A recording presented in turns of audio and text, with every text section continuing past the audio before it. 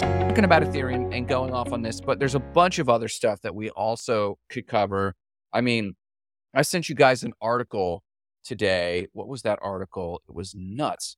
I read the article about the stealth addresses, and we could cover that. Oh, Doodles. We could talk about that later. Doodles buying the brand mark for Rick and Morty. Rick and Morty. That's another level. Who Like, owned it before Doodles bought it? huh? Who They owned own it? themselves. No, that's not true. It actually says in the article, and we could cover that. But I say we actually show Allison some love. Allison, if you're out there, you gave us the best compliment last week, and we wanted to show you love and ask you, what did you want to hear about? And the guys and I have been chatting. We've been talking about your questions. So for those who are piping in right about now, Allison asked a question, and I wish I could pull it up, but she asked, I want to hear about your opinions on whether or not Ethereum will flip Bitcoin. And you're in a good audience here because you got some level-headed people, you got some maxis, and you got some people that don't care so long as they make money. And that represents all of us. So we're going to first and foremost actually address this question by Allison. So guys, how do you begin to answer the question, will Ethereum ever flip Bitcoin? I feel like I'm throwing a piece of raw meat in like a dog fighting cage. Yeah, just but knowing it's where like, Jared stands. who's in the cage? Is it pit bulls or is it like little like chihuahuas, you know? Yeah. How do you begin to answer that, Jared? Yeah, so this is a classic question for Ethereum people and maxis, I guess Bitcoin maxis, but it's like, okay, I first want to start by saying that this is only really a conversation on Ethereum. Like, I don't really think maxis pay attention to this too much.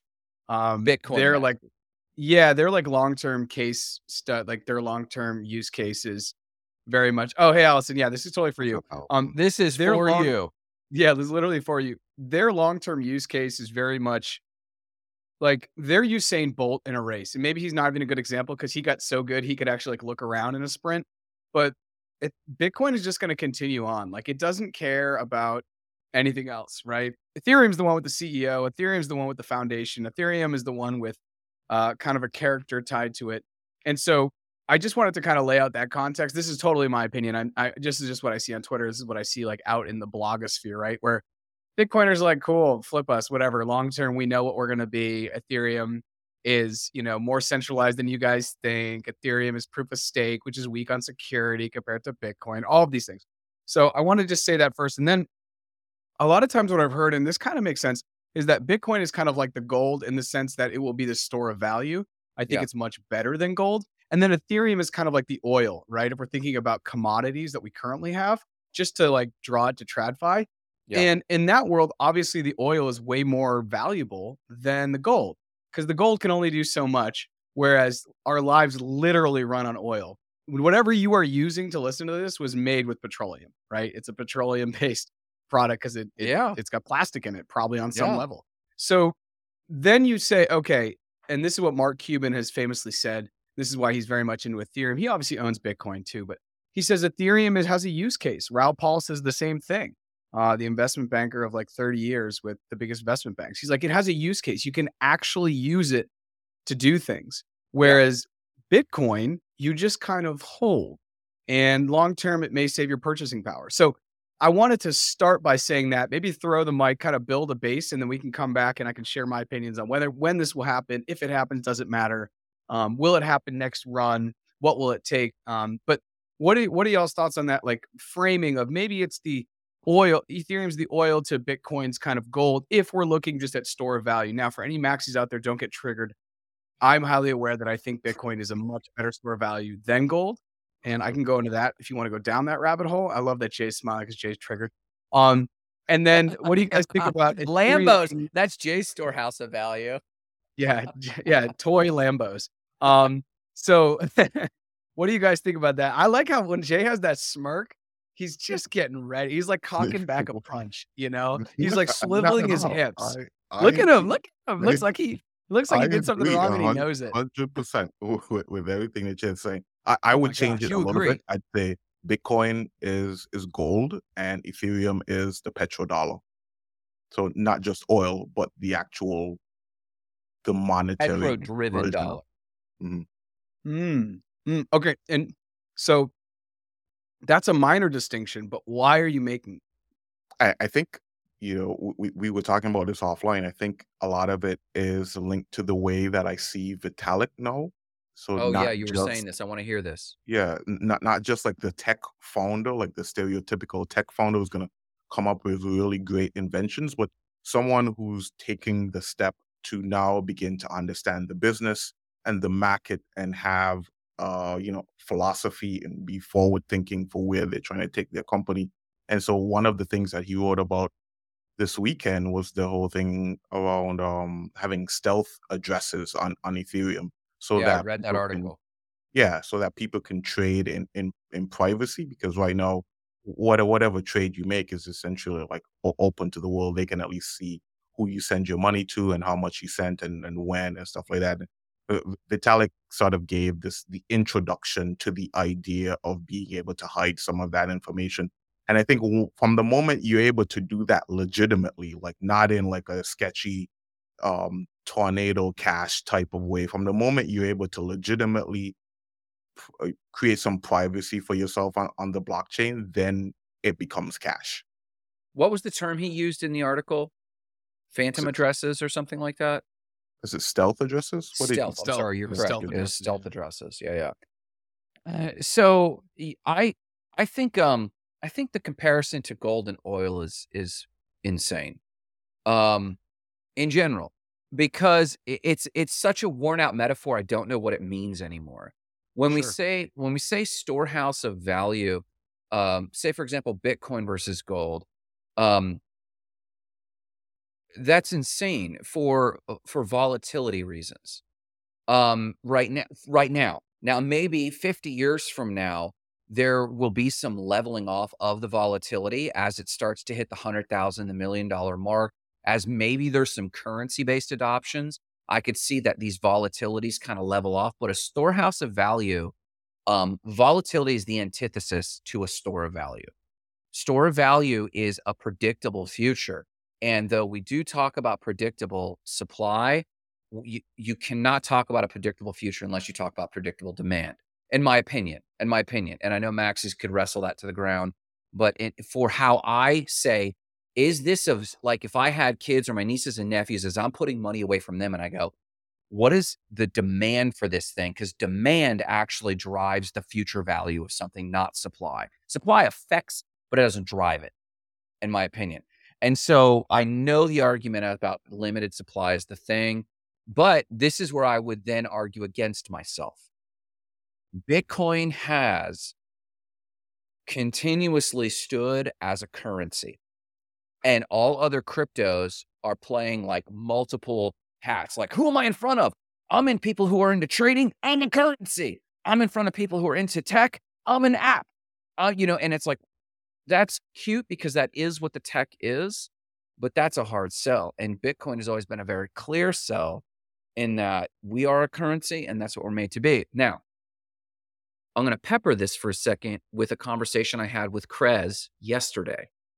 Crescenda, who works for Bitcoin Association, and I finally got her on the phone. Go look her up. She's a phenomenal community builder. She's out of the Philippines, but she's been hired as the social media manager for Bitcoin Association. She is a phenomenal networker. Go find her. She's phenomenal. And she's sharp as a tack from the tech.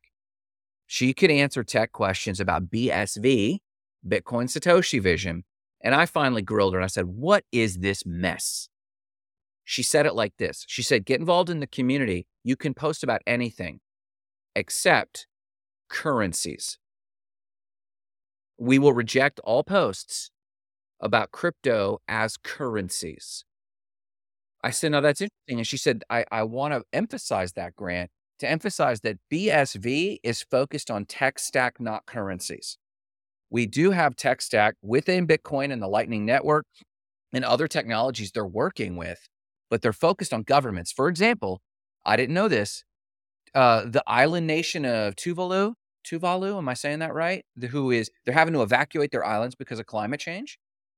they're backing up all of their government documents on BSV, and they're running their citizenship on BSV because, and I see your face, Jay. Wait, Bitcoin's a currency. Like, how do you work? No, BSV is what they claim. They claim. I don't claim. They claim it's closer to Satoshi Vision. This is what Dr. Craig Wright aligns himself with. This is like Craig Wright's project, and Mr. Satoshi allegedly, right? And they're focused on, can we create government solutions with Bitcoin's original vision? If you read the white paper, it never mentions digital currencies or digital cash. It has a and I'm like, well, that's interesting. So my point though is let's contrast what Krez is saying about BSV to BTC, Bitcoin. If Bitcoin remains focused on being a currency, I think that use case is clear enough and simple enough that it will become crypto gold. Ethereum as oil is the thing that always throws me off. I think Ethereum as a highway to everything else, as backbone technology, is a better metaphor for me. It's us finally installing the US highway system or the Canadian highway system that's starting to connect multiple cities as a unified, understood set of rules and frameworks, basically the underlying coding system. I think then Ethereum might have a shot. Jay, I'm going to turn it over to you. Any feedback on any point, or either of you, any feedback or pushback on any of it? Go. You went mute, bro. I'm Jay, muted. My bad. yeah, My there you bad, G. No real pushback on it from my side. I didn't think of BSV in that way. I guess maybe I'm not like tuned into it a ton, but actually what you said just now about the white paper has given me incentive to go back and read it again, because I don't remember that it not mentioning the word currency in the white paper, and I couldn't. So I have not fact checked it. That's what they claim. And I do want to fact check it because I just assumed that it did, right? yeah. Now Jared's I'm reading trying it to now. get back Jared's to like, wait, I've got this on my desktop. it. It's like, Yeah. it's embroidered on my pillow. Let me read it real quick. So If you oh my god, I love you too. If you go to morethanblockchain.xyz, I have the 2 white papers of the biggest cryptocurrencies, which are Ethereum and Bitcoin. And one of the first things it says is cash. So I'm not like exactly you sure. like Control F, you search the PDF. No, it what just says cash at the top. It what does it says say? a purely peer-to-peer version of electronic cash would allow online payments to be sent directly from one party to another without going through a financial institution. I'm interested to see if it says the word currency, because if we're Maybe going to that's what talk, she said. yeah, maybe the word currency, because the thing is, I don't see Bitcoin as a currency. You I don't. think that that's what Yeah. maybe the The word currency original only intent shows up is. one time. What's up? The word currency only shows up once in the white Yeah, paper. so it does show up. Okay. So BSVers, and I need to dive down their rabbit hole deeper. And Joe DePinta, who came on More Than Blockchain, he talked about BSV. And the thing that I'm most attracted about BSV, and Grant, you texted this last night, is their gig size and block is ridiculous. So you can pump information into it, and it can handle crazy scale. And the other thing is that it has really, really, really low transaction fees. Yeah. Which I think in a world of micropayments is going to be really important, right? Yeah. Even I've got an Lightning answer Network. for Tristan here from my homework, so we'll get to that. Or if you guys know, but the ZKP answer to this is nuts. We'll talk about that in a second. Keep going.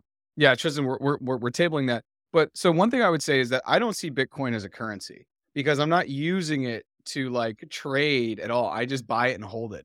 And there's no other currency on the planet as far as our definition of currency. Or maybe my definition of currency. Maybe we should define currency, honestly, maybe before we go forward, just as a working definition, because there's no other currency I'm holding. Like, let me show you in my little drawer here. I think up there on the back. I don't know if you can hear me now. I moved away from the mic. Somewhere in here, I have Colombian pesos, or maybe it's over there, but those have lost 30% since I was last in Colombia. So clearly I don't want to hold those. And even my dollars have lost some of their purchasing power because of inflation. And now I need more of these dollars to go buy my food basket, right? So I don't know. I Definition think of currency. Let's not rewrite these things. Definition of currency. Yes, go ahead. A system of money in general use. the Okay. fact or quality of being generally accepted or in use. So by that definition, and by that definition, money is first and foremost a medium Medium of of exchange. exchange. Yeah, And it's for sure. also a storehouse of value, but it's not exclusively a storehouse of value. You have to be a medium of exchange to be considered money. And Jared, I would think that a maxi would assume for us to get to $1 million Bitcoin and then start using smaller denominations known as Satoshis, for us to get there, that level of adoption has to assume it's become a fairly accepted form of currency, right? I don't think so at all. I think the No. future is the hybrid Bitcoin is a hybrid what is it? The hybrid hyper Bitcoinization model, and if you can say that 3 times fast, it's impressive, Allison. Sorry you have to hear these these people from the colonies with their weird accents say that, but the hybrid hyper Bitcoinization model, um, Okay. which essentially is the idea that everything's gonna get sucked up into essentially dollars and Bitcoin eventually. Where people use Bitcoin as their savings and people use dollars, probably USDC, and we can talk about that. It looks like CBDC. Tristan's onto this. That's what we're going to use to exchange, and everything else is just going to be in Bitcoin. Yeah. And that's how the world would kind of be. Now, I expand that a little bit more because I don't think the dollar is always going to be there. I think you're going to have the yuan. I think it's going to be the Chinese yuan, the dollar, and the euro. And I do think over the next 50 to 60 years, all other currencies are basically just going to fold into those. Many of all the currencies in Latin America will essentially fold up into the dollar. So just Um, the pound just gone? Like, no, well, sorry, the British pound and then what Switzerland, whatever that is. Like there will be francs is what some of they these have? ones that I do think will stick around, but the main players will be the euro, the yuan, and the dollar. The British pound, Un I actually I believe Until will we're be there. interplanetary, and then I think we'll actually start considering I mean it, like, I think that once we're interplanetary, we'll go through a period of what we consider, like Earthlings or, like we won't be as divided country-wise for a period of time. For sure, for sure, But that's too exactly. far down the road to care. Yeah, That's yeah, far down the road. But yeah. point being that I don't see Bitcoin as a currency. I don't think many maxis see it as a currency, even if that was the original. Like the way I understood, and I think Joe DePinto explained this on the podcast. And now I need to go back and listen because BSV is fascinating. He sent me a bunch of information. I scratched the surface, but I want to learn more because I think that BSV is a huge real world use case, which is what Yeah. we all really want to see in the space. The so for me though, and for many maxis, it's like, or the way I understood was Bitcoin happened, and then you basically couldn't transact it because it became too expensive. Mhm. You don't think the BRICS nations currency will hold a spot? No, I don't. No, Russia's gonna get No, what swallowed up. which BRICS nation? Well, he's saying China, so the yuan, But yeah, China. right? I'm saying that So you what, want South India, Africa? No, why they China, don't? is this? Oh, yeah, it is South Africa. Mhm. Yeah, I mean, India and China are the only possible. India and China. Okay, maybe India, but the rupee's just gonna inflate so much against all these other ones. If we go to the hybrid, I don't see how that works. You know, And but the Anglophile nature of a lot of Indians too, like, it's funny, like, a lot of my Indian friends, they are very Indian, they're proud of being India, but if you watch their culture growth, they're watching all American television. There's this Anglophilia that goes on, like, I'm very interested in what America or what Anglos are doing. And so I have to assume that, like, if we're actually gonna start using Satoshis or USDCs, and especially with as much as they depend on the political West or the political North's economy, they're just gonna start using those currencies, I feel like, myself. Go ahead. But yeah. Anyways, I think we should have a whole episode too where we talk about how Bitcoin came forked into Bitcoin Cash and then that forked into Satoshi Vision. Because what I understand, Satoshi Vision with Craig Wright, the whole idea was like, hey, Bitcoin dropped the ball on being a currency. It dropped the ball on being something we can transact and use easily. So if we can't use it easily and everyone can't use it, how can we possibly build, as you're saying, an island nation that's going to get crushed by climate change, build it in where we can use that to use it almost kind of like an Ethereum with smart contracts or, a way to basically put files on the blockchain.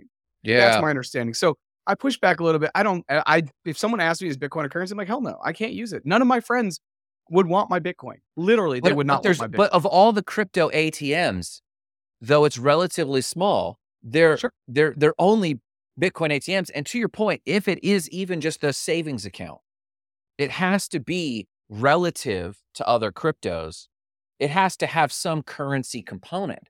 that is going on with semi-general use, which would meet the definition, I think, if hyper Bitcoinization happens like you're saying, like on date, like reality in the boots on the ground. Hey, how does this move into my savings? Well, I moved from this wallet to this wallet. Someone paid me in this. Well, no, they paid me in USDC here, but then they paid me in Bitcoin here. There has to be some velocity happening with it to make it even viable for that. I would assume. I would assume. Jay, you have a thought on the tip of your tongue, and we probably mowed Well, wait, over wait. it. So, oh, sorry. Can I inject Yes. one more thing on the Yeah. oil? I disagree with your idea that it is the highway system because the highway system is a static thing. It will change every once in a while, but like you put up a bridge and it sits there for 60 years until it rusts out. I think the highway is the internet. That was already built. That's not moving. But the thing that's dynamic that moves across it is the cars and the gasoline. And the gasoline is The really the thing that protocol moves it. itself. Maybe Yeah, maybe the exactly. rules of the highway or something like that. I don't know. Yeah, so that's kind of where I think that's where I always Interesting. kind of like the idea of Ethereum being the gasoline because the smart contracts on Ethereum and your ability to do that allow the thing to move with just essentially just super simple if then statements, right? Okay. If he pays me this or if that goes higher then I sell, you know? Like it's a really simple metric. So Yeah. that's where I wanted to say I think it's not Okay. I don't see Bitcoin as a currency and I would also push back and say that I think Ethereum is a lot more dynamic than just being the base layer because the base layer is really the internet. And then on top of that, we're able to build with Ethereum and then put in smart contracts. And so that's what I want to say. Jay, throwing the mic to you. Yeah, I'm sorry. I had a couple of points along the way. I've sort of forgotten those because I've just been listening to what you were saying. But Sorry. I like the very last thing that you said about Ethereum not just being a base layer, of it evolving into other things, because I think that's necessary for it, right? Like, could you imagine if Google was just a search, or if Facebook Yeah. were just a place where you put pictures, Yeah. like those companies would not have grown. Ethereum definitely has to go beyond just being the Has to. blockchain where everyone builds their apps. It Yeah. has to be a lot more creative. And I think one of the things that's really cool about this space in general is that people tend to lean towards creativity. Lots of Yeah. times we end up getting scammed as a result, of losing a lot of money. But Yeah. we tend towards creativity, and then that's what's allowed for the industry to flourish. Yeah, and to that point, I was very concerned about Ethereum actually being the static road that Jared is talking about until the merge. The Mhm. merge was so smooth and successful that it was acting like the highway, but this is the dynamism. The internet, like if you think about our metaphors, we're talking about the fluidity and the moldability, the changeability of our the thing we're using as a metaphor. And you're right. The internet is probably the road that all this was built on, in part because of what it would take to change the internet really would be a massive, unprecedented change. And so we're building on top of kind of an older technology, if you think about it. Now we've got Ethereum coming along and say, for example, Ethereum relative to Polygon or Ethereum relative uh, to I guess BSV even, these things are changing relatively quickly, but that also means they're not established yet. And here's Ethereum that's balanced this act of being fairly established, but also if the merge did not happen, A, and B happened smoothly, it would be in threat of being too static in this space. But, and I think we said before we got on the call, we were talking about how Polygon, for the longest time, and still, I believe, Polygon threatens to take a lot of developer brain drain and talent away from Ethereum because they are not only a layer two, and we could talk about the technology under that hood, but they're also layer zero. They are their own blockchain, and they've been taking a lot of talent. They've been doing really good partnerships. I think Starbucks was released on Matic or Polygon. Am I correct about that? And a bunch of other programs launched on Polygon's own blockchain, not as a secondary blockchain as a layer two. That's important. These contracts are happening on its own layer zero. And so when you see those sorts of shifts or all these developers that left or bridged from Solana to Polygon, it's like, wait, we can't ignore this. But to your point, Jay, if Vitalik can continue to mature as a CEO and then actually leverage this road, it's like a programmable road. Imagine if you could go, I need a new exit over here. And instead of having to pull out dump trucks and asphalt and earth movers, you started changing code and like the matrix, a new road appears. Then Ethereum would be the road, but it's a programmable road, right? And that would work. But I think you're right about oil right now, based on how you reframe me. I'll take that. But I think that Ethereum runs the risk, if they're not careful, to like surge ahead and then fall behind. And then, and I'm not talking about market cap. I'm talking about market position, I guess, in people's minds. Um, um, let's unless you have feedback on that, I'd like to maybe try to tackle something that Tristan's talking about here. Yeah, Go for it. before we move Please. into the kind of the CBDC and how that builds into this, maybe we should all I'm just want to say, to answer Allison's question kind of like Sure. directly, Yeah. I think the flippening may happen, but Uh, I think it will be something that is kind of a momentary thing. I, as someone who's very much into Bitcoin and sees that as something that's powerful, I think long term Bitcoin is going to, as far as market cap goes, right? Because that's what the flipping is all about, right? Big bank take little bank. Like who has a bigger bank, right? yeah. I think that may happen maybe in the next run, depending upon what shiny object happens. In 2017, the shiny object was ICOs, right? Where everyone just dropped coins. 2021, in that bull run, it was NFTs. And so that Yeah. really helped out Ethereum a lot. Yeah. And one of the things I was reading, maybe it was yesterday or today, was like half of the gas fees recently were all just on Bored Ape Yacht Club for all Yeah. NFTs. So, like, Yeah. if NFTs don't exist overnight and people just get into DAOs and dApps, I think it's a much slower thing because I don't think DAOs and dApps are as tied to so much speculation and then money into the market. So I think it may flip, but I don't think long term it matters because if Bitcoin does what maxis believe it to be, what maybe happens in its narrative, then it will be an ephemeral thing and it will move on. But it will be when that happens. It could happen in 2025 in the next bull run. It will be a monumental moment Yeah. because it will be really cool. Because basically, Bitcoin is the first out, so it got first to market, and it's kind of up until now been infallible. Yeah. Whereas Ethereum's been on this rocky road, and it's kind of like the tortoise and the hare. So Yeah. if it happens, I think it will be ephemeral. I think people will celebrate it. It will be something to look at. But long term, I would expect Bitcoin to really overpower it. But What what do you guys think? I was gonna say, Jay, what is your kind of parting thought on the flippening? If, when, how, and do we care? Hmm. Do we care might be the most important question. It's tough to say when, right? Because we were all thinking like, ah, yeah, 2023 is going to be a shit year, and now it looks like we're back. So it's tough to like to gauge that kind of stuff. Yeah. Uh, I think it Yeah. will be important. I think it'll be something that sort of um sets the tone for the market, right? It'll mean that we've as as a market have become more mature, where it's not just based on the speculation of Bitcoin. It's also we're also now taking into consideration the traditional metrics of finance and applying that, I think, in the direction of Ethereum. I think like that's what Ethereum is going to be. Mhm. And you know what? Maybe that's why we're seeing sort of like this pump and people coming back to crypto. It's because Ethereum, now that it's proof of stake, and they're making all of these moves towards creating an ecosystem that it's more easy for people to build on and is more familiar with traditional finance, Yeah. that these financial organizations are like, oh, okay, Ethereum looks like something much more familiar to us than it was before, and so they're gonna make that shift towards Ethereum. That could happen, but I think Yeah. whatever happens or whenever it happens, it's going to be a massive psychological shift for the entire industry. And I think you get at a great point, and I'll wrap my thoughts up here for Allison, and then Leslie's got a fantastic question, but I do wanna honor Tristan's question, and we'll look at Leslie's questions. Phenomenal question, Leslie. Stick around for that real quick. Um, you mentioned psychology. My first reaction to Allison's question, or anyone's question like this, is, "Okay, I hear the question, and from a kind place, so what?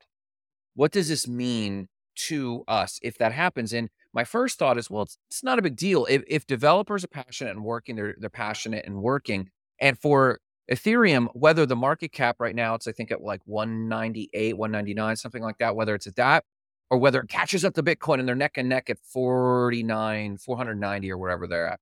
Let's say it does that. So what? It's just market cap. Dev's gonna dev, right? Like that's how it is. Except you do talk about the psychology of setting the tone, super important. But what is the psychology and what sets the tone? In my estimate, incentive. If someone is deving, and if a crypto that has a strong code base, a strong developer base, and a halfway decent, and Ethereum has a halfway decent adoption rate on the front end, users are used to Ethereum wallets and Ethereum transactions and Ethereum apps. But there's also a radical run on the currency. The incentives to dev there is like, well, if Google App Store was incentivizing its app developers 10x, 9x, 100x what, and Apple was incentivizing its developers, you're going to suddenly see a ton more apps. So I'm going to push back on myself and go, well, so what is there's massive new incentive on the market. And if they can do that, they can take the mind share.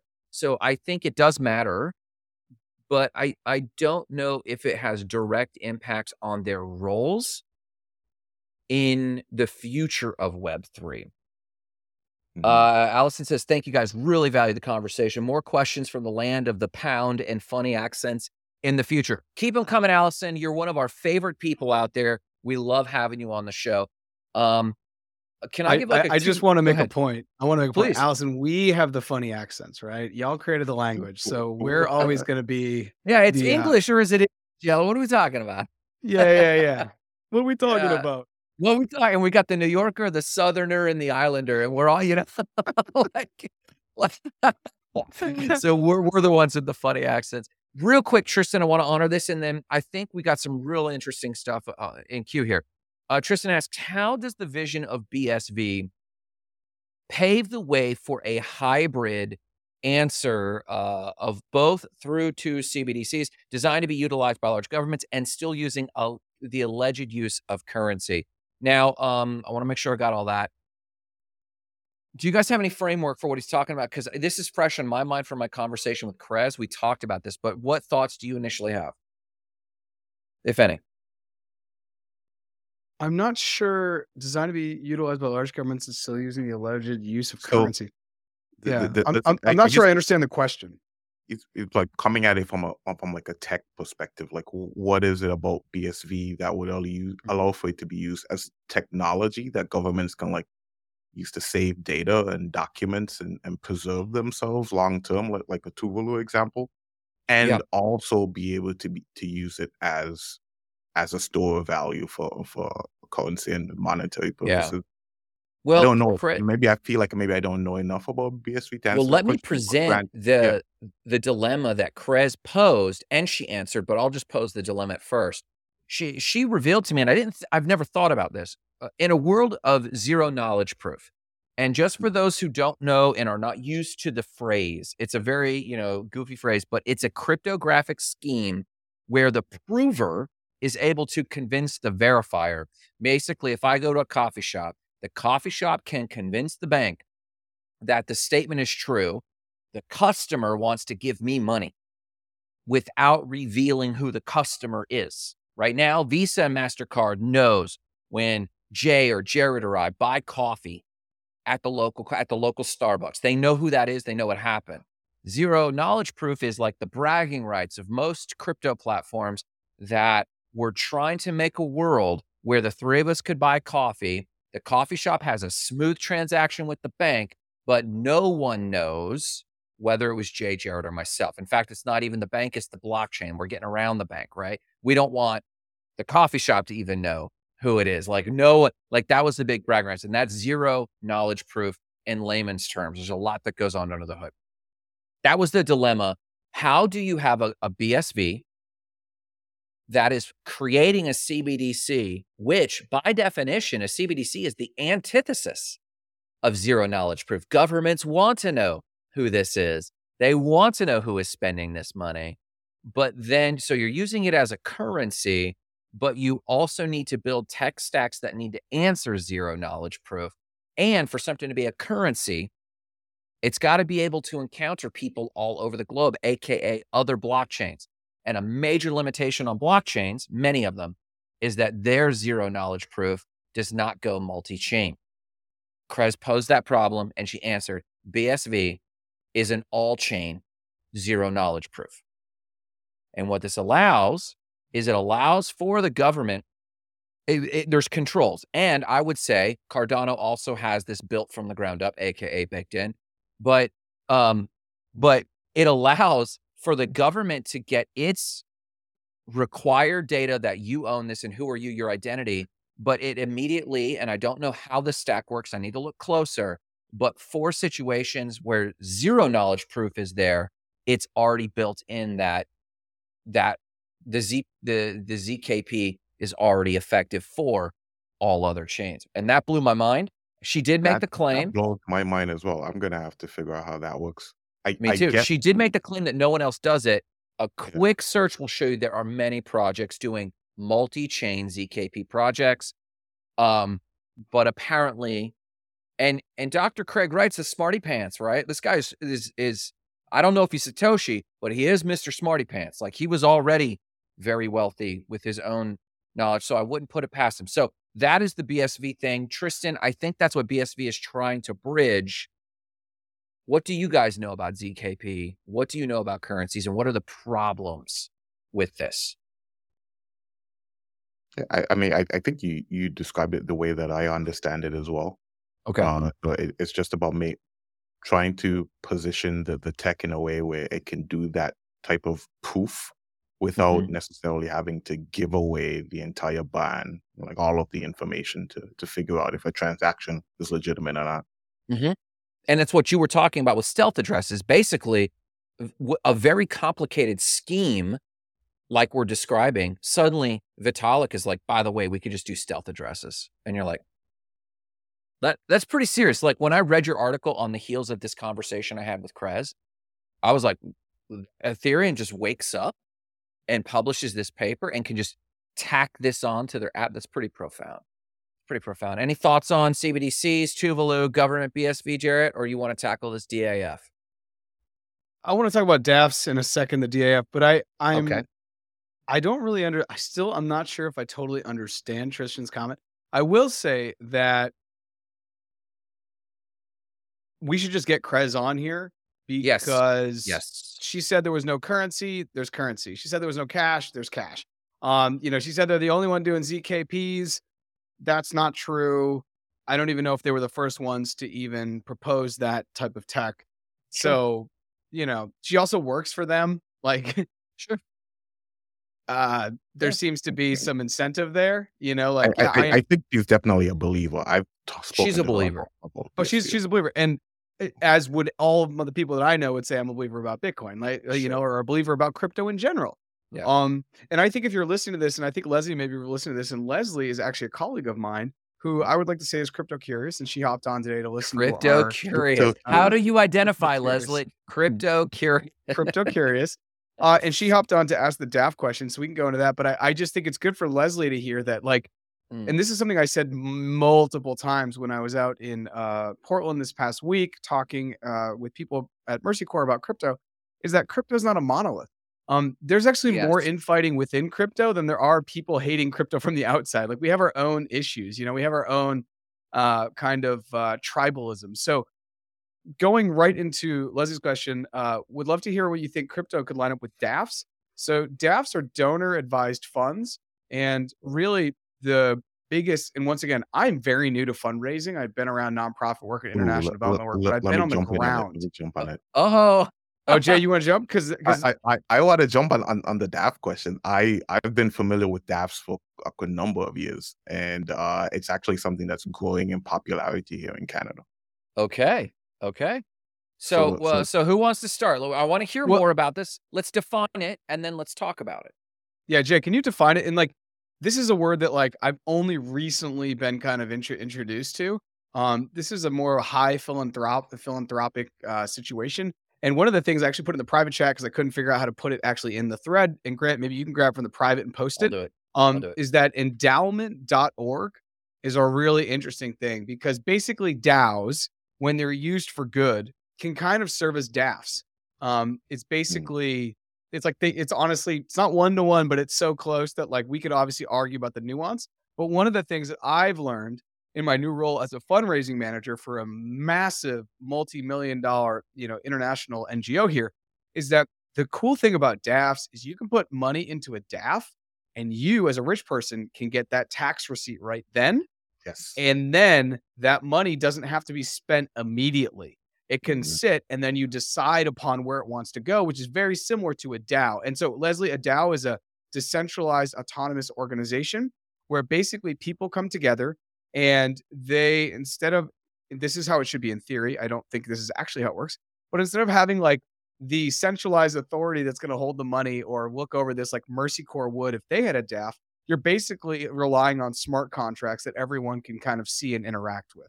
So you're putting money into a transparent digital place that everyone can kind of access and then agree upon where that money should go. So DAOs are very much DAFs when they're used to do good. So that's definitely a way with crypto. And if you, Grant, thank you so much for dropping that in. Endowment is where you can basically create uh, kind of like a GoFundMe, but you can say, Yeah. "Hey, I want money to go towards this thing." Like Grant, Jay, and I come together. We said we really want money to go towards St. Kitts because they just had a hurricane. Jay's from St. Kitts. He's got some people down there. We want to show up for him. We're gonna put our crypto community together. Create an endowment page essentially. Put money in there, and Jay's gonna be able to pull it out. The biggest use case we've seen from Interesting. this website with endowment was when Ukraine, Zelensky basically put out, they created an endowment page.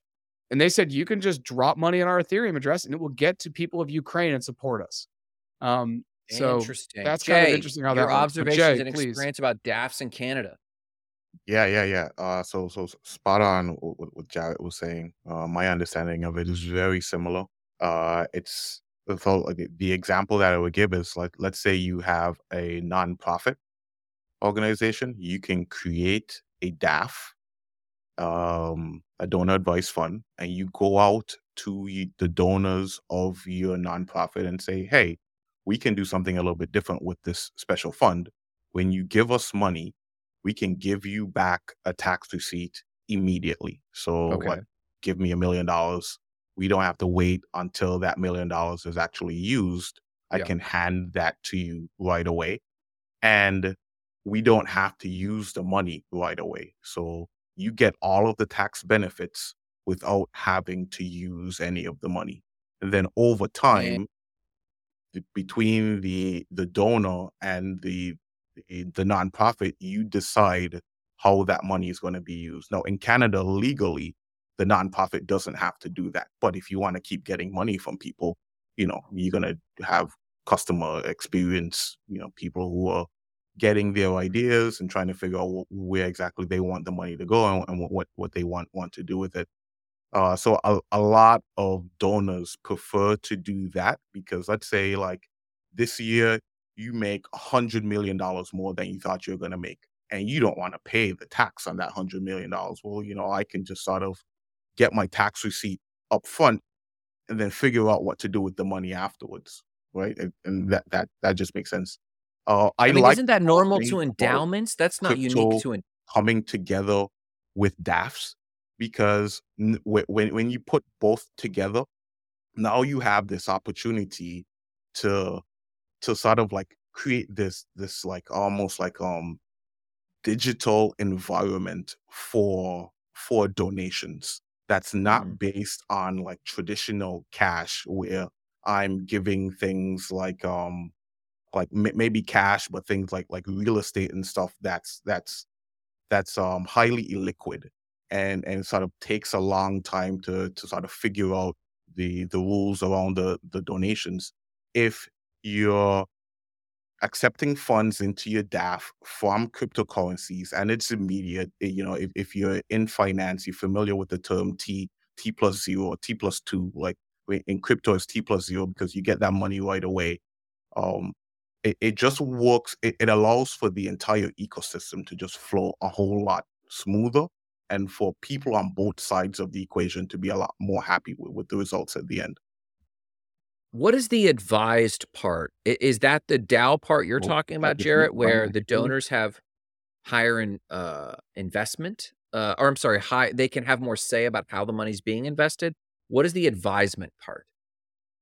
Yeah, I think it's exactly as it says. Once again, I'm super new to this. So if you're watching this, this is not even where my wheelhouse is within the current organization.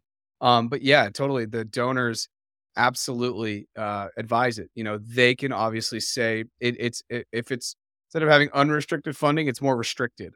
They're definitely gonna come together and decide on where that money goes. And it's not Really? really, yeah. And so it's very similar to a DAO. And when I was at uh, Mercy Corps this past week talking about crypto and talking about Yeah. NFT philanthropy and crypto philanthropy, the idea of a DAO came up. And one of my colleagues who's very crypto literate has more NFTs than I've ever seen. He's a huge collector, very Web3 literate. He looked at me, he said, "Don't worry, it's a DAF." And I was like, "Okay, yep, it's a DAF." And everyone's like, "Oh, okay." They nodded their heads. So um that's kind of how that goes. Looks like Jay's having some technical issues. He'll hopefully hop back on. Yeah. But I thought that was a really good question from Leslie. Yeah. Uh We should have her because on to because, she's experienced in fundraising, if I'm correct, and I'd she's like t very experienced. I don't know about DAFs, but if she is, that would be interesting for sure. well, she's gotta have more experience than any of us. I mean, we got the crypto side and the DAO side, but I'd like to hear Leslie says, "AI? What? The thing AI is, da" it's AI DAFs or is that Al DAFs? Yeah, like, was she saying, like, all DAFs or, like, are we literally talking about ChatGPT of DAFs? I'd like to know more about that. I So, mean, Leslie, a maybe. formal invite to have you on the show and school us on some of these fundraising things, some of these DAFs, and then maybe we could learn a thing or 2 about where this bridges with Jarrett's role, which is crypto philanthropy, because if what we're saying is accurate, DAFs and DAOs go together, and this endowment link you gave us, that makes so much more sense. Like, I've got a friend, he buys real estate, he puts renters in it, but he is what is known as an intentional investor. And in real estate, there's intentional residents and intentional investors. And by that, I mean, if you have a down and out neighborhood and someone who traditionally comes from a higher skill, higher wage background, they will become an intentional resident. They'll make sure they buy a house in a rough neighborhood. They commit to bringing that house up in terms of property value and equity. And it's a very difficult thing to do because it's a tough neighborhood. But generally, it's like planting a garden in a desert. It usually begins to increase the property values of the immediate properties to the left and right of them, and it tends to become a seed, if you will. Now, intentional investors are the same thing. They're usually one step prior to that, where they buy a house and they do the same thing, but they then put renters in it at a lower than market rate who are maybe getting out of prison or maybe just got out of a tough divorce, and they might not be able to pay market rate, but then they ensure that they build community along the way. And if someone misses rent for a month or two, it's far more compassionate. And he came to me and said, "Grant, how can I raise more money this year?" And I was like, "Well, sit across from people elbow to elbow and ask for money, bro." Like, he's really good at that. He's really good at that. But the deals aren't always there. Like, to ask for money, typically the donor says, "Well, what property is this going into?" And I never thought, and this isn't necessarily a crypto thing, but it never dawned on me to go, well, he should do an endowment. But what would be very cool is if there was something in this DAF DAO hybrid that offers a sense of empowerment to the donor.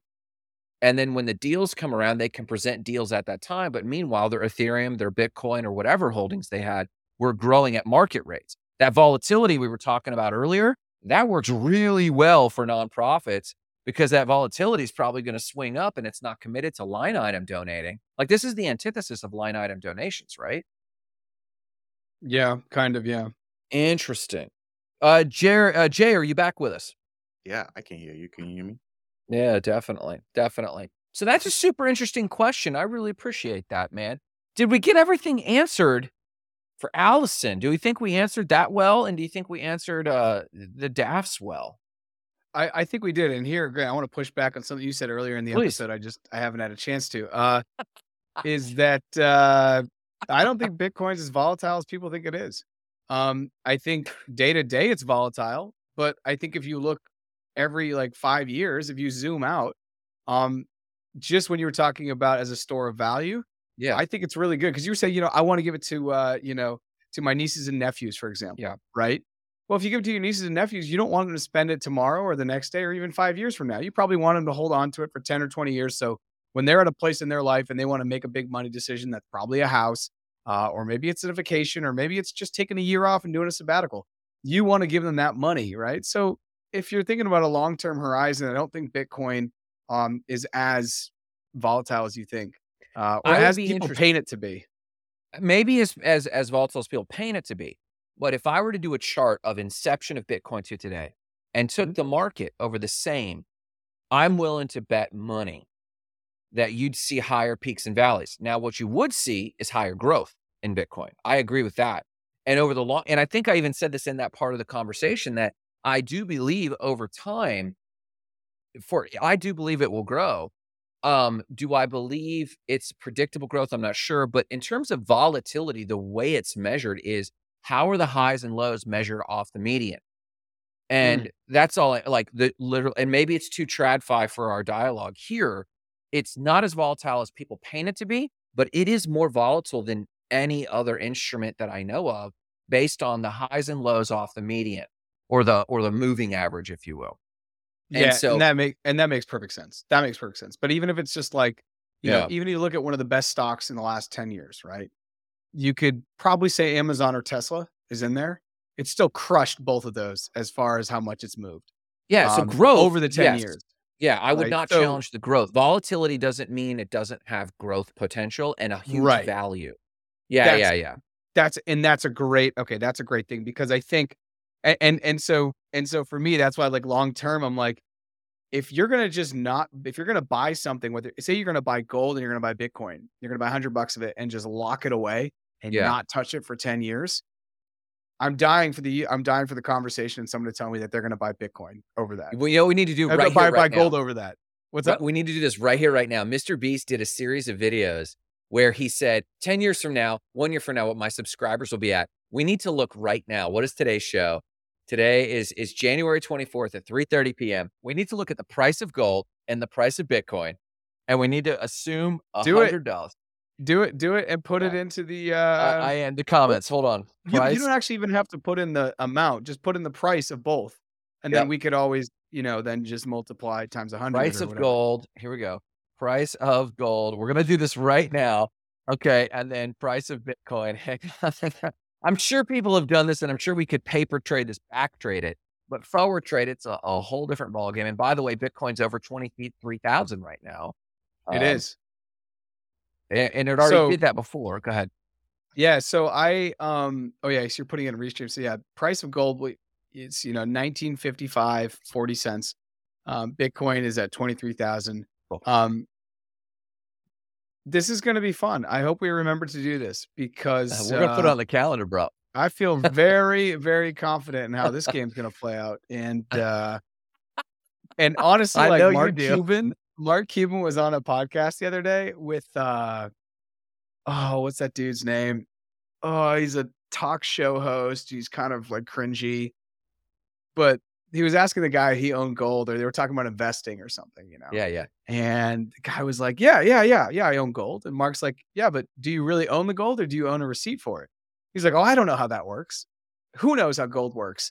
And Mark was like, "No, no, no. Well, you probably don't own it then. Like, it's not sitting in a vault in your house." He's like, "No, no, no. I don't know. Somebody talk to my accountant." He just did the thing that many people do when they feel uncomfortable about money. They just lean into their ignorance as a badge rather as like, Yes. I should maybe learn about this. Yes. And this super famous, you can go find this out. But Mark basically said, "You're an idiot if you own gold." He said that straight out, right? And then he said, "You should own Bitcoin." Mark Cuban. Interesting. How old is Yeah. this roughly? He's still a Dude, big fan, but this how is in old the is this? last 2 weeks. Last 2 weeks. Interesting. I'll So have to check all that the out. all the rich, all the wealthy, because they all have their funds in very high, well-groomed things in Fidelity and Chase and Bank of America, Mm. in BlackRock. They all know. They know what's happening and they're all putting their money into Bitcoin, you know? Jeff, I Um, buy this wholesale. Take this, slap it on your pillow. Removing volatility only comes with diversification. You're absolutely right. And though one instrument might appear more volatile, what does volatility matter to Bitcoin if it's going to end up at 100,000? But you're right, volatility. And why do I care? If your growth is guaranteed, why do I care about volatility? Because growth to me is not guaranteed. Volatility is predictability. And for me, though Bitcoin has a predictable supply, for me, it does not have a predictable demand. And but I can easily look at real estate, and there is a fairly predictable demand called a growth curve, and that's just less volatile to me. Those numbers off the average, but Roger's right. You want to level off the playing field, Grant. Just take your moving average take the S&P 500 and just buy that all day, and you have relative low volatility. I get that. Jeff, are you a diversified investor or not? I'd love to know that. What about you guys? Are you diversified or not? I heard something really cool today, kind of interesting. That's Good. Jay's like, I had sushi, and let me tell you about my fortune cookie. Whenever we ask him about investing, he's like, guys, tell me if you agree with it or not. I I'm heard listening. Grant Cardone say this today, and it was like at the end of this talk that he was giving, and one of the things he listed a whole bunch of like financial myths, MYTHS. One of the myths was I know what he's about to say, and I love this. Was it the diversification? He says Yeah. the richest people in the world did not diversify. Steve Jobs, when he died, he owned 2 companies, 2 stocks, Apple and Pixar, and if give a bunch of other examples. It was pretty compelling. Well, it was Warren Buffett. Yeah, it was Warren Buffett, and I've heard him talk about this too. And Warren Buffett's talked about this. He's basically said, look, you can list 50 stocks, like, and he says, somebody asked him how to invest. And he said, look, go look at 50 different companies. Okay. Then give me your top 5. And out of that, pick 2. Because the reality of it is only one of those 2 is going to make it, for 50 years or however long you want to have the money in the market. And he's like, that's why I always stay with Coca-Cola and I continue to put money in, because show me a better soft drink product. I'm waiting. And I totally believe in that. And I totally believe whatever you focus on expands. And if you want to diversify, that's fine. And I've said this before, and I'll say it again. Diversification are for people that don't live and breathe a market or understand something deeply. Diversification is also I agree with that. It's also fear-based. It's worried about, I'd rather get a spread of the market than, most people. Let's see what Jeff says. Most people are risk averse who like stability. It's true. It's true. It's true. Most people are risk averse. So for me, it's like you have to pick something. You're going to have to pick a horse if you actually want to build wealth over long-term growth investments. And I know who my horses are. They're definitely Bitcoin and Ethereum. That's where I'm going to start to move about 80 to 90% of all my investments. And I'm saying it out loud. I'm saying it in public. Those are the things I think that are going to win. I'm not trying to dabble in Amazon. I'm not trying to dabble in Disney. I'm not trying to take the S&P 500. Those are all propped up by fiat.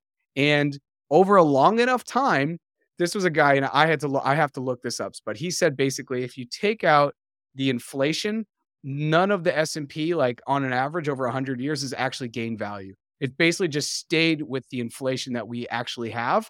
So that's why if you invest, like you may seem more rich than other people, but you're actually just holding your same amount of like economic ability throughout your life as basically other people drop off. So relative to them, you may seem like you're more wealthy, but it's really the only people like Steve Jobs or, Elon Musk who basically just say, I'm going to pick 2 or 3 horses and we're going to go, Yeah. Jeff Jeff's a ride. Jeff and I still need to figure out how we can do a long-term, Jeff and I tried to connect. This guy's my new best friend. Issues. Oh my God. For this reason. All my long-term investment is real estate and all my immediate is the Laughing Otter. Laughing Otter is his NFT project, by the way. Is an NFT broadcast. Real quick, Allison asked a great question, a thought for the future. Does the volatility of Bitcoin reduce to some extent its utility as store value? For me, it does. For Jared, it doesn't. Yeah, it doesn't for me either. I think it's more of a long-term play. Like volatility only matters for your time frame. Exactly. Like a 90% drop in a day is a big deal, but then a 90% drop over 10 years, maybe not so much. You don't feel that, and especially in the way that we do math, where everything is based on the percentage of the previous period. It doesn't look like a 90% drop. It just looks like a 3% drop every year, and then most people can live with that. Yeah, and Jay, you hit the thing spot on. And Grant, sorry if I just cut you off. No, go ahead. People will say, "Oh, Bitcoin went from essentially 70,000 down to roughly 15,000," and they'll say, "Oh, it's failed." And I'm like, Mm. okay, so it dropped 80% after having gone up like 2,000,000% in the last 10 years. This is just how we prospectively look at things. And because we live, oh, bye, Jeff. And because we live in these quarterly time frames, people are really crappy with giving like the props to the actual growth that's happened for Yeah. companies, Bitcoin, and just other things. Your team could win the Super Bowl 7 times, and then they lose one playoff, and everyone's like, "Oh, your team sucks." It's like, okay, so I'm a big perspective and fan of not timeline. redefining things. And I know that as technology progresses, language changes, and I understand that. And maybe we do need a new definition of storehouse of value. But if you just read the fucking definition, volatility does destroy something's utility as a store of value. And so I don't mind redefining these terms if we call out the current understood definition of these terms is different than future value. It's different than whether or not it's a good investment. But volatility has a definition that is understood. Storehouse of value has a definition. Now, based on the definition of store value, money is not a good store of value either. Typically, money is defined as storehouse of value, medium of exchange, and a standard of measure. But with the fiat system, we have lost because the definition of store of value is an asset that retains its purchasing power in the future and is the function of an asset that can be saved, retrieved, and exchanged at a later time for the same value or better. Hmm. Now, I know that we are believers. I know that, Jarrett, you're a believer in crypto. And because you're so confident in the future of that thing, you could easily make the definition of that the storehouse of value. And I agree that maybe that's how we need to evolve the definition. But when I'm talking to the layperson, and that layperson is trying to get their Web 2 TradFi head around it, I would be the first to admit with them, this is not a store of value. This is a very good possible future investment. Hands down. Because I want to preserve language as much as possible in order to make the conversation flow. So when I disagree with those terms, that's the only reason I'm disagreeing is we're playing fast and loose with the definition. And what we're really trying to do is we're trying to soften the haters of Bitcoin because the haters do paint it like it's more volatile than this, it sucks than that. But it's like, no, can we just say it's a good future investment? Because I think it is, not financial advice, but I think it's a good investment, but I do not think it's a store of value. I do not think it's involatile. I think it has a good future, especially if you look out over a long enough timeline. It's on a great trajectory, and I'm buying up. But Yeah, I don't know. I get Ben. What do you got, Jake? What were you it's gonna a say? bad get rich quick scheme. I agree with that. Yeah, yeah, yeah. Nothing's been more true. And I think I want to call it. Amine's comment here says, "I heard Michael Saylor's, and I've heard him say this, which is I like amazing. this. Saying rebalancing is selling the winner to buy the loser. And I think rebalancing, if you do it too often, can be Interesting. just looking for shiny objects. You really need long term conviction. I've had long term Yeah. conviction in Bitcoin since 2017. It hasn't really let me down. And I'm going to buy and hold minimally through 2032 through that halving. And when it's going to probably be over $1 million, it's going to be ridiculous. Like Yeah. brains are going to melt. You know what I mean? Like, I know what Michael is saying here, and I know what we are saying when we say this, and we kind of snicker. But also, the winner and the loser is temporary. You buy low and sell high. And if you happen to have something that's low and high, like just as a counterpoint, and I do agree, like that is a fun new way to look at rebalancing. And I do not believe in the process of rebalancing a portfolio myself. I do not believe in that, except Mm, in extreme situations. So I would agree that rebalancing is bad.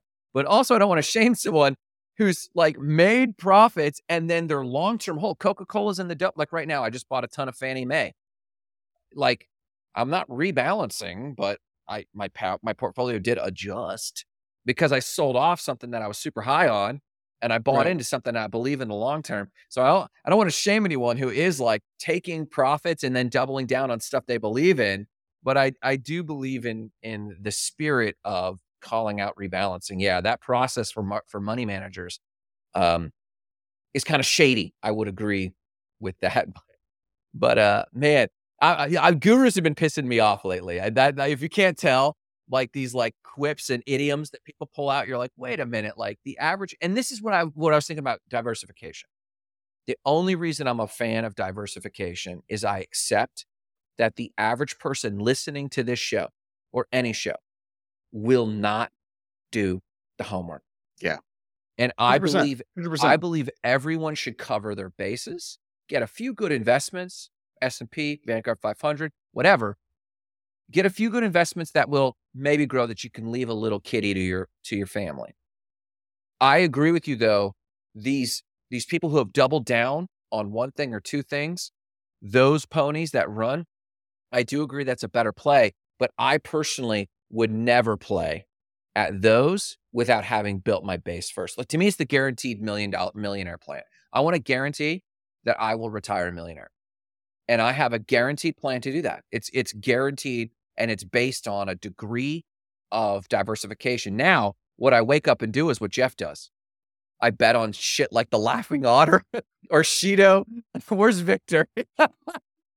You know, Victor doesn't like these episodes because Victor's time horizon is 5 minutes. So 5 when I say minutes. 10 years, he like melts his brain. When he posts his charts, if you look, you're like, that's I know literally it's within 4 12-hour seconds and it went up and he's like a millionaire. Look, I'm gonna do some leverage trading. I'm gonna take $10 and put it into some leverage and just see what happens, just to learn, like just from like an educational thing. And I think I don't think any lessons are free, even though everyone wants to tell you they are. The best lessons in life probably cost you money. We're a little bit over, but I think this was a really good conversation. And I think you're totally right, Grant. I don't expect most people that have exposure to the market in the United States is just through a 401k. And they basically created a 401k to get the average person who doesn't have time because they've got 6 kids. They're coming home. They've got to mow the lawn. Then they got to take all their kids to like soccer, baseball, basketball, volleyball, and wrestling practice. And they're just going to say, you know what? This is what everyone else does. I trust this. Let me do this. I totally get that. So I definitely think that that's like the best way to do it. But I do think if you are going to go, you got to put all your money in a bank. But the thing about those ponies running is maybe you put all your money in Enron in 2000. That didn't work out. Maybe you put all your money in any one of the big companies that everyone said was going to change the world and didn't, right? Yeah. So your pony has to win. That's the thing. And that's where the higher risk comes from. But with greater risk, potentially comes greater reward. And that's definitely the game with crypto that Bitcoin maxis would play there. So and I want to hear the stories. Like we hear look at the successful. They bought fewer stocks. Great. They doubled down on one thing. Do you know how many people failed holding on to one thing? And we never tell those stories as well. We just look at the successful and we extrapolate that's why they were successful. And it could be, but it could be a lot of things. And I guess what I encourage is critical thinking. I want someone to think critically about their investments. I want them to know the definition of these terms so that they don't skim the next headline, jump on Wall Street bets, think they're smart. Maybe they made 10x that day. The next day, they pushed it all on, I bet it all on red because I'm super smart. And it's like, no, you got lucky and you're not thinking critically. You know, I really want people to win because they're thinking critically, you know? Yeah, I don't think anyone thinks that they're a winner right now in the market. And if you do, you need to wait a week. But I do think there were a lot of people in 2021, that summer, who just thought they were the wolf of all streets. Not the wolf of Wall Street, of all streets, because they put a little money in Robinhood. They saw it trickle in a month, put a little money in Cardano or however you pronounce it, and it went up. Put a little money in Ethereum, and that went up, you know. And then they started tweeting, when sold. friends, when Lambo friends. Yeah. And now they're all gone and they're all exit liquidity. Thank you. Yeah, you're right. So smart stuff. So shout outs. I'll do mine real first. My shout out is to those people who have made bets and have won and lost and still are at it, learning, understanding, and playing smarter at every round. The average Joe who knows that they're not a loser if they've diversified, or they're not a loser if they've focused and lost, but they show up today and tomorrow. Because I will say, this is buying season for me. And though it's low and everyone's feeling a little pinched because they might have made some bad bets, it's buying season for me. So my shout out is for the average Joe who might have won, who might have lost for whatever their strategy. You're not a loser. Step to the plate, learn something new, and keep going with us. That's my shout out. Yeah. Shout out to everybody investing in themselves this year. You know, not feeding to the call of the market. Yes. If you have watched any of our episodes, cherry pick by random, throw a dart and hit any 1 out of 4 of the last 16 episodes, and you will know that I think I call bullshit too. Jay says the only thing he invests in is himself. And like every now and again, he sneaks that he owns a parcel of land in St. Kitts. Yeah. He also probably owns like, he's like, oh, I've got tokenized real estate of the Taj Mahal, but I can't touch it till I'm 60. Like he's got that type of shit in him, you know? Like, okay, shout out to those who invest in themselves like Jay. Okay, I hear you. What do you got, Jared? just Jay, just a troll. I want to give a shout out to Leslie, who's my coworker, and just maybe starting to sink her, dip some toes into crypto. And it's cool that she hopped on. And I thought her question is super relevant because she's clearly picking up the need for in crypto philanthropy, or how people can use crypto to do good in the world. To kind of looking at maybe a Web 2 solution, which is a DAF, and saying, hey, how does that work? Like, is there something where we could put crypto into a community pot and then use it as the community decides, which is totally the dream of the DAO, right? So shout out to Leslie for hopping on. Shout out to anyone else who's new to the channel. And we will be back next Tuesday, 3:30 Eastern time, back here wherever you're watching us, LinkedIn, Twitter, and YouTube. So follow us there. Thanks so much, everybody. Have a great afternoon. Peace.